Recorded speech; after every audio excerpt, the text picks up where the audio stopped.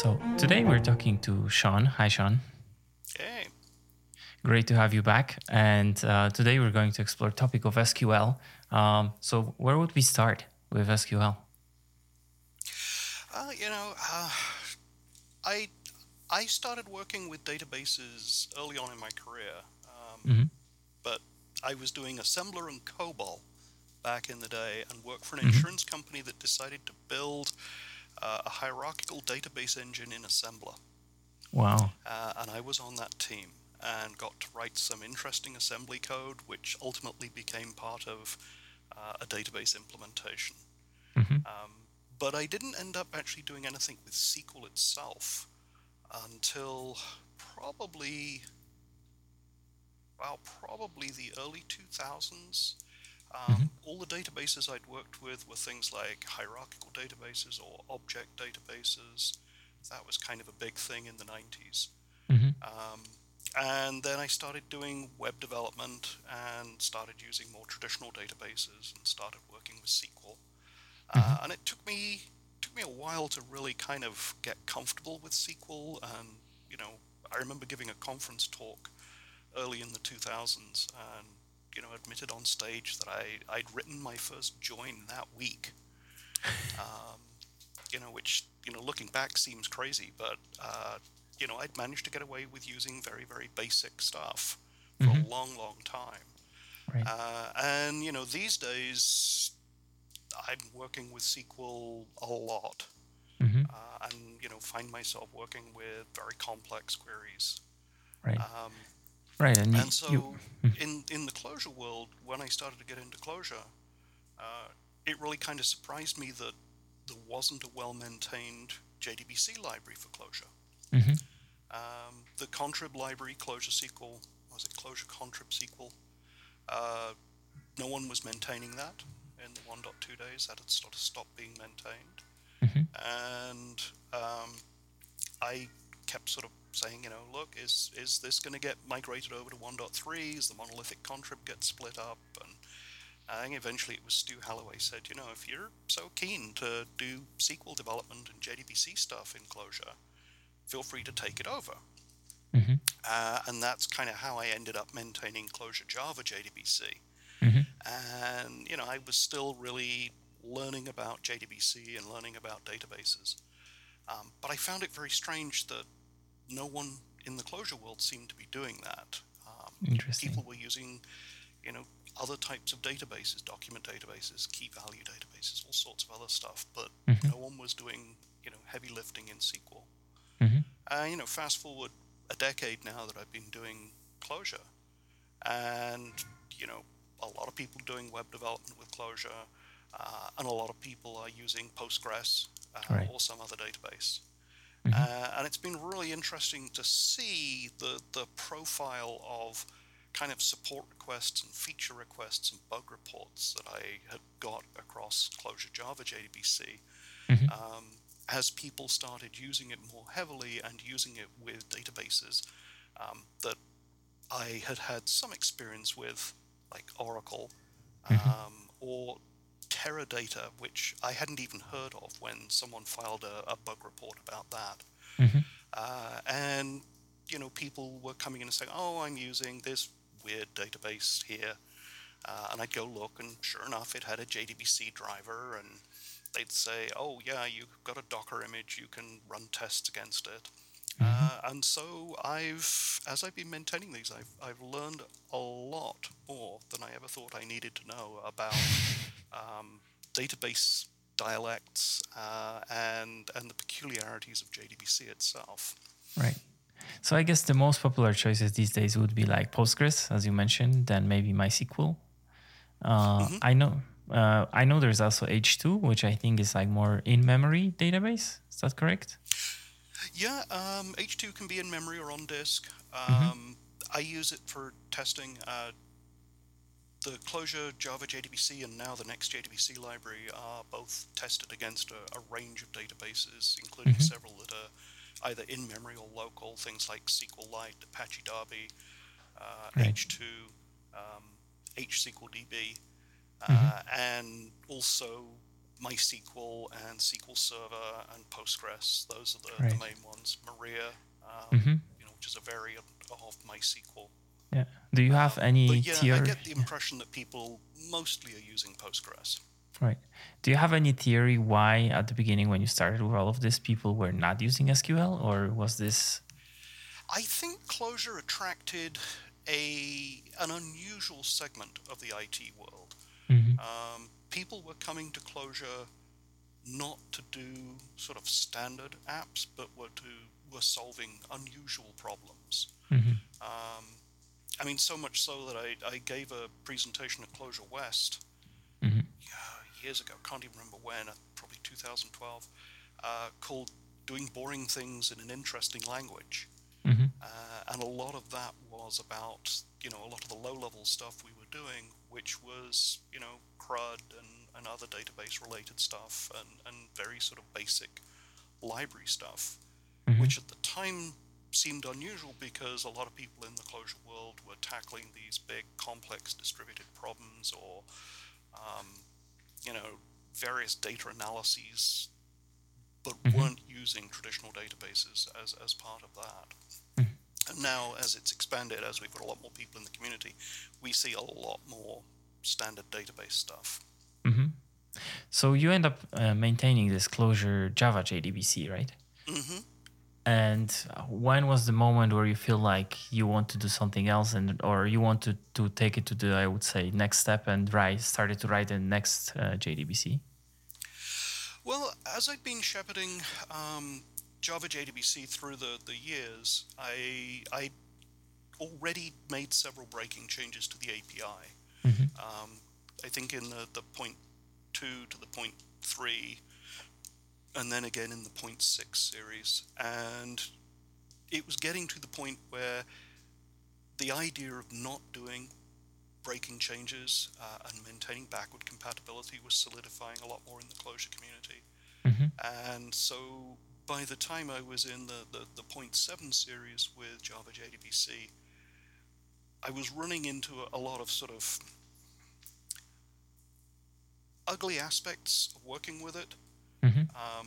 where my choices were really to add a new API and maintain the old one, or to write a new library. And in the end, I decided to write a new library and start from scratch so I could drop all of the backward compatibility.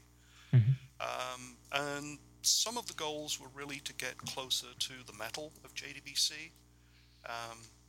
Clojure Java JDBC uses a hash map to describe connections and data sources and all sorts of things, and it builds Clojure data structures as a result of doing the query, and you don't have a huge amount of control about what you can do with that. And it was also very difficult to do certain very large-scale operations because you had to be careful about the connection being opened and closed and managed properly. And so I sat down and said, okay, what would be a really nice tight wrapper around JDBC that also allowed you to stream very large data sets and take advantage of, reduce and things like that. And a couple of people had sort of prodded me on that. Gadi had created a little example of how you could produce a reducible from doing queries and then reduce over the results. And Hired Man, who's my teammate now at work, was also sort of pushing for that. And so that's why Next JDBC traffics in the underlying Java objects of connections and data sources, and also has the idea of a plan for a query which returns a reducible. And then when you reduce it, it manages the connections for you. And that lets you stream very large data sets you can't get in memory and reduce them to do something with them. So those are sort of the guiding principles for it. And I'll be honest, I hadn't got the API fully designed enough before I started releasing it and letting people use it. So There's a couple of things I might change if I was doing it from scratch, Hmm. but I've been very careful not to break backward compatibility. Um, I mean, there was one thing I added, execute batch, in an early release that I added in one namespace and deprecated that and surfaced it in another namespace Hmm. because it made for a better API. The initial Hmm. decision to put it in that one namespace was a bad Right. decision. Yeah. Um, I feel and like things like protocols where I would keep those all in one namespace instead of right. scattered across the library, stuff like that. Right. Yeah, sometimes when people ask for example libraries to look at, and I see sometimes Next.js being positioned as like as a good example how to structure a library, Hmm. and you have very good documentation there. And I was wondering also, sort of this. This comes back to what you maybe already said, but how do you design like a library? Where do you start? Do you start with an API? Do you start with some kind of problem and build from there? Like, what's your thought process when you do that?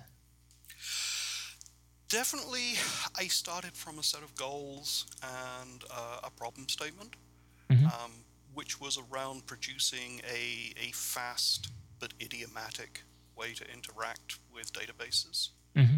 Um, JDBC itself has a lot of weird classes and a lot of weird interactions and structures that I wanted to mostly hide Mm-hmm. while still exposing some of the Java classes for performance. Mm-hmm. Um, Certainly, I could have done some more experimentation with exactly how I laid the API out and laid the namespaces out. Mm-hmm. Um, but Would there? I'm Yeah. mostly happy with it. What would be the thing that you would change now? What's on your mind? I would definitely not mix the protocols in with the code. Um, Okay. that that made for some it's made for some peculiar uses when you're extending the library Mm-hmm. because you can't just pull in the protocols namespace and write your definitions. You end up having to pull in multiple namespaces. And so it's also meant that even within the library, when I've wanted to extend it to do other things, um, the library internally has to um, use namespaces where really all it wants is a protocol. Mm-hmm. And it doesn't really need to drag in a lot of the other code. And that led to a couple of hacks that I did to work around what would have been circular namespace dependencies and things like that. Mm-hmm. Borkdude was very helpful when I was trying to untangle one piece of that because he wanted to make it work on Graal. Mm-hmm. And I'd actually ended up with a dynamic require in the middle of it because of Mm-hmm. that, because I needed to break a dependency chain. Um, so yeah, that's one thing. I would probably have taken a much harder stand on making people use qualified namespaces. I see. It seems like the number one pushback I get on the default with that is, oh, it produces qualified keys in hash maps and I don't like them. I And see. I got so kind of tired of pushing back on it that I said, oh, well, I'll add in some builder functions that let you produce plain Right. hash maps. And I kind of wish I hadn't done that and I stood my ground on that. But, there's only so much purity that you can stand on with a library. Right. Um, and the other library that you also maintaining is Honey SQL. Hmm. And Yes, mhm, and that was because we were heavy users of it at work. mhm. One of So my what is Honey colleagues gave it. SQL? Oh, sorry. Yes, Yeah. it's a library that takes a closure data structure Mhm, that represents SQL and it produces SQL from it. mhm, So the main parts of SQL statements are represented as hash maps. So mhm, select, insert, update, delete, those are hash maps. And then expressions are represented as vectors. mhm, And so you have a data structure that is essentially prefix style expressions, but written as vectors, originally with just keywords, mhm, and hash maps, and you can programmatically construct and compose those mhm, because it's just data.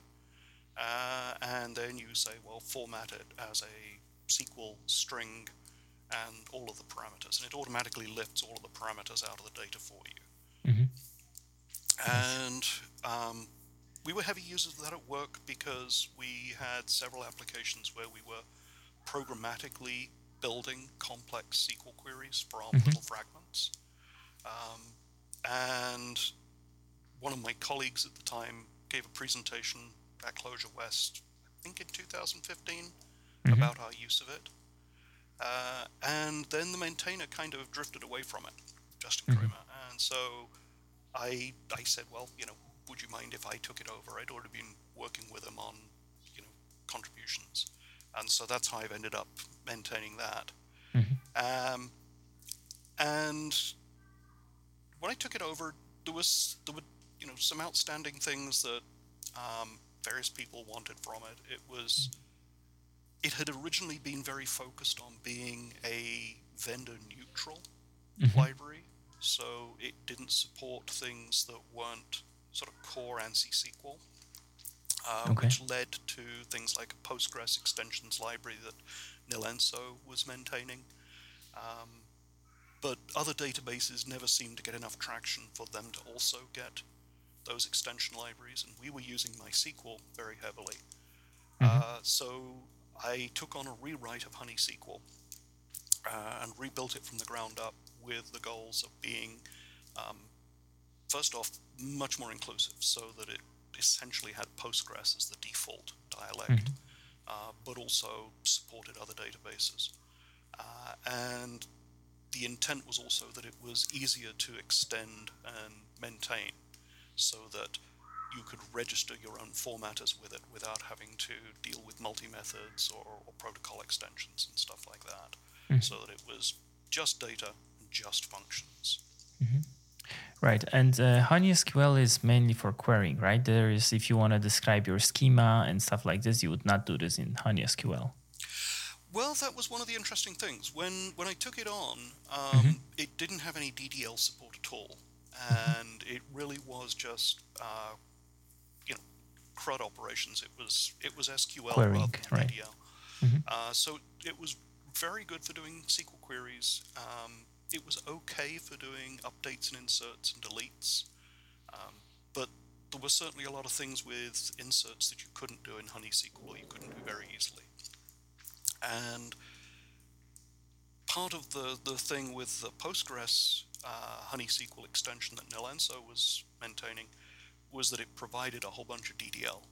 Mm-hmm. And there were some people who weren't using Postgres who were then using that library just to get the DDL support.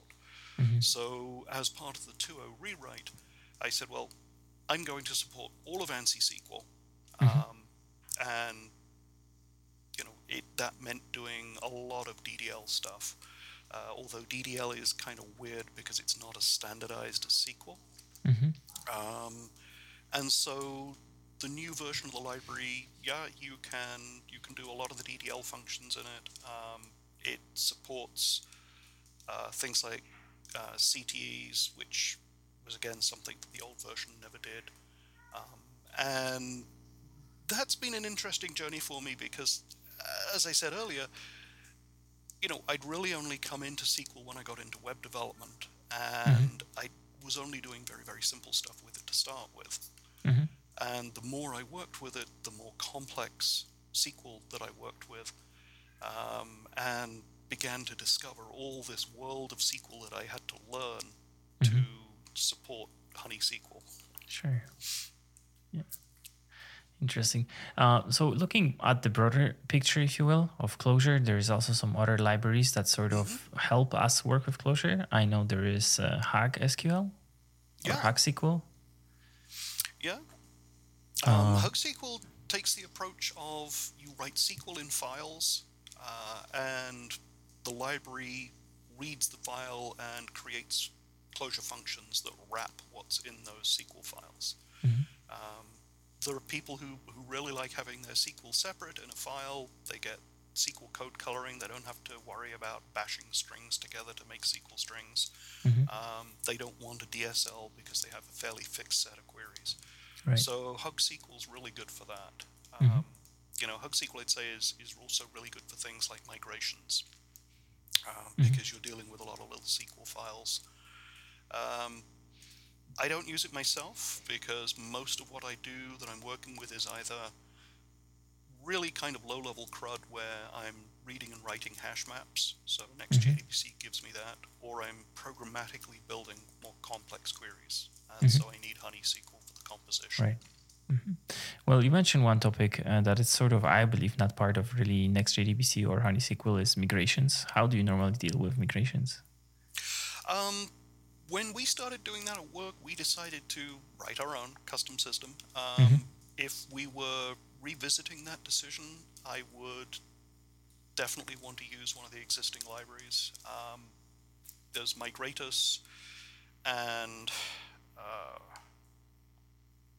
I think a that's popular library is Flyway, or that's more in Java. yeah, that's Java library, I think. Hmm. And I've seen a closure wrapper for it, but I, I, I don't know. That didn't feel very natural to me from Hmm. closure.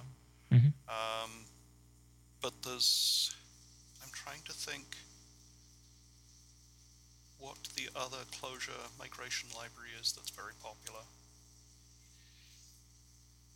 But of the two, it's kind of a toss-up of some people prefer one, some people prefer the other. But I definitely, if I was starting from scratch, would not write my own system internally at work. Right. Um, what are the parts of like SQL and of this whole RDBMS do you think are like important maybe also to discuss? Is there anything coming on your mind? I think a lot of people don't realize just how different the databases are. Mm. I mean, there's syntactic differences and semantic differences. Most of the databases try to be reasonably ANSI SQL compliant in their syntax, um, but there's certainly some weird optional edge cases. Mm. And I mean, what an example. Um, if you do a query that returns no results, you'd expect to get back a result set that had no rows in it. Mm-hmm. Um, and it turns out that JDBC actually allows for certain functions to return null instead of a result set. Mm-hmm. So for quite a while, NextJDBC always tried to return a result set, and then I got a bug report saying, oh, on this database, it's blowing up with a null pointer. Mm-hmm. And I was like, that's ridiculous. How can you not get a result set back from these things when it says a result set's available? And you go read, the JDBC spec, and it's like, oh, this can optionally return null. And it's like, oh, great. Um, Oracle. Oracle won't return the table name metadata from any queries you do. So if you do get a result set back and you look at the result set metadata, Mm-hmm. for the columns, it knows labels and names and things like that. Mm-hmm. But the get table name function, the method, returns null, always. Mm. They didn't implement it. SQL Server returns null by default, but you can turn on a setting and it will then populate get table name. Other databases just implement that straight away. That's nice. But it's that kind of weirdness where you sort of assume that the natural order of things with JDBC is that Mm. it's going to be implemented a particular way, and then when you dig into it, you find that there are strange corner cases of how different databases work with it. Right. Even in the SQL side of things, that the actual syntax, Mm-hmm. as I've worked with HoneySQL, I've had to build dialect support directly into HoneySQL, Mm. so that the same data structure produces different results depending on which database you're trying to generate SQL for. Right. Um, an obvious one which I knew about early on was that quoting, when you're quoting names, what I still refer to as stropping, because Okay. my old Algol 68 experience, they've used stropped names instead of quoting them. But anyway, in MySQL, you use backquotes, backticks around Mm-hmm. Yeah. identifiers. In ANSI SQL, you use double quotes, and Mm. Postgres does that. And in SQL Server, you put square brackets around things. Mm-hmm. And that means that if you have an arbitrary identifier that you're trying to quote, the escaping you have to do in it varies depending on which database dialect you're generating it for. Mm. And then things like update. Pretty much all databases, update set has a particular precedence, and MySQL has a different precedence for set. And if you write HoneySQL to implement what MySQL does as the default, which it did at one point, then people doing complex updates in Postgres will complain that it generates invalid SQL. And I hadn't run into the MySQL problem, so I thought it was a bug. Changed it to match the Postgres problem, and then a MySQL user complained that there was a bug and I'd broken their updates. And so that's where I had to get to the point of now we have to have some way to distinguish between the two types of set, or the two types of dialect. Right. And I think people who use just one database don't realize this because everything works the same way in their world. Right. But if you start trying to write portable SQL or portable programs across multiple databases, it can get to be a lot of work. Right. And this myth that you should abstract your database operations because you'll want to change databases at some point. Almost no one does that because it's just too much pain. Right. So Right. that's kind of an interesting learning experience if you actually really do start working with multiple databases. Yeah. Since you have been doing this for quite a while, I would like to pick your brain a bit on modeling. Would you have any tips for modeling databases, and what have you seen in the wild, how people do it, and what would you maybe recommend to do? Ooh. There are two primary schools of thought there. One is, model your domain to make sense for the domain. So model it completely independent of how you might store the data, and then treat the database as a storage device that you are just transforming your data model, your domain model, into something for persistence. And there's quite a few people I know who really adhere to that very strongly.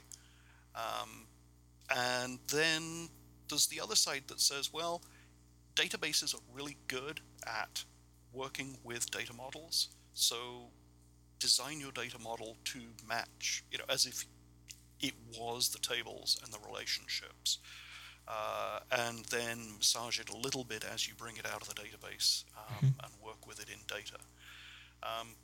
The rise of the sort of the object database back in, I guess, the 90s, things like Poet and stuff like that, was really to try and make the gap between object models and databases much narrower, because otherwise you have all these ORMs, and you have a big gap because identity isn't the same in objects. The reference itself is your object identity. And in the database you have indices, so you have primary keys and foreign keys, so you've always got that mapping there.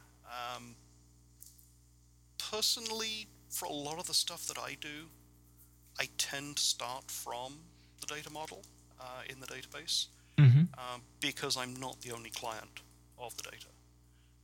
Other people in the organization are going to be writing queries against it and doing reports, and so I want it to be efficient for them, and I want them to be able to work with it using their own reporting tools independent of what I do. And frankly, in Clojure we're dealing with sequences of maps, and so we're not having to worry about building object graphs from it. So I think in the SQL world, in the Clojure world, it's probably easier to design your data model directly against a database and schema, and then to work with pure data on top of that, doing whatever transforms you need. I think in object-oriented languages, it's probably better to start with a domain model in memory and figure out what all your objects look like and how they relate, and then figure out how to map it back and forth from a database. Yeah, I guess in general, in Clojure, the whole idea of ORM is not really popular, right? No, So.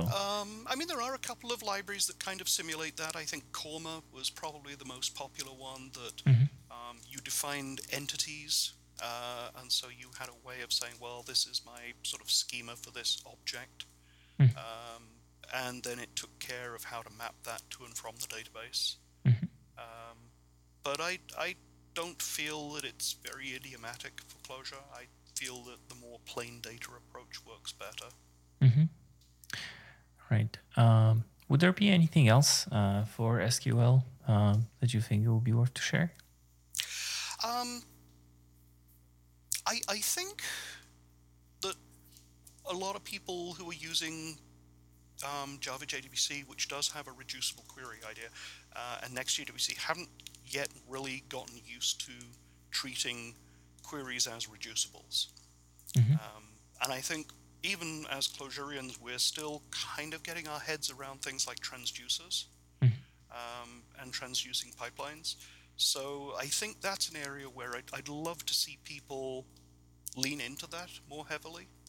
Mhm, Um, because the nice thing is you can say, well, here is a query that I'm going to be doing, um, and I can carry it around as a kind of an abstract thing, and then I can perform, a full sort of transducing pipeline over the top of that, knowing that it will manage the connection for me, opening it and closing it, mhm. and knowing that it will allow me to, on most databases, stream chunks of data from the database into memory on demand. So it's kind of like treating the database as a lazy sequence, Mhm, and then eagerly reducing over it. mhm. And I think that's a very powerful idiom. We use it quite a lot at work, and I get the impression that that's still not widely used in the way that people are working with it, particularly when they Mhm. start off with simple database stuff. Sure. So that's probably the thing I'd say. Please, everyone, think about plan. Think about reducible queries and Right. lean into that, because I think that that has a lot of benefit for how you interact with databases. Mhm. And this is also, I believe, part of the next JDBC documentation somewhere. Yes, definitely. Although it introduces execute and execute one for doing sort of standard stuff that gives you back data structures, Mhm, it does try to focus on plan as a way to process data, mhm, um, and it gives quite a lot of examples.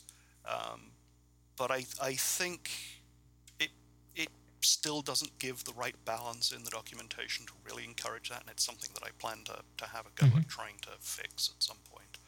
Um, but I find it a very helpful way to think about what I'm going to be doing with the data that comes back. If I'm not Mhm, just bringing back a single map or a set of maps, if I'm actually going to be doing processing on data, I try to make sure that I think from a plan point first, and look at it as saying, well, I'm going to reduce over this data that's in the database and um, either do whatever side effects I need or produce whatever result from that I need. mhm.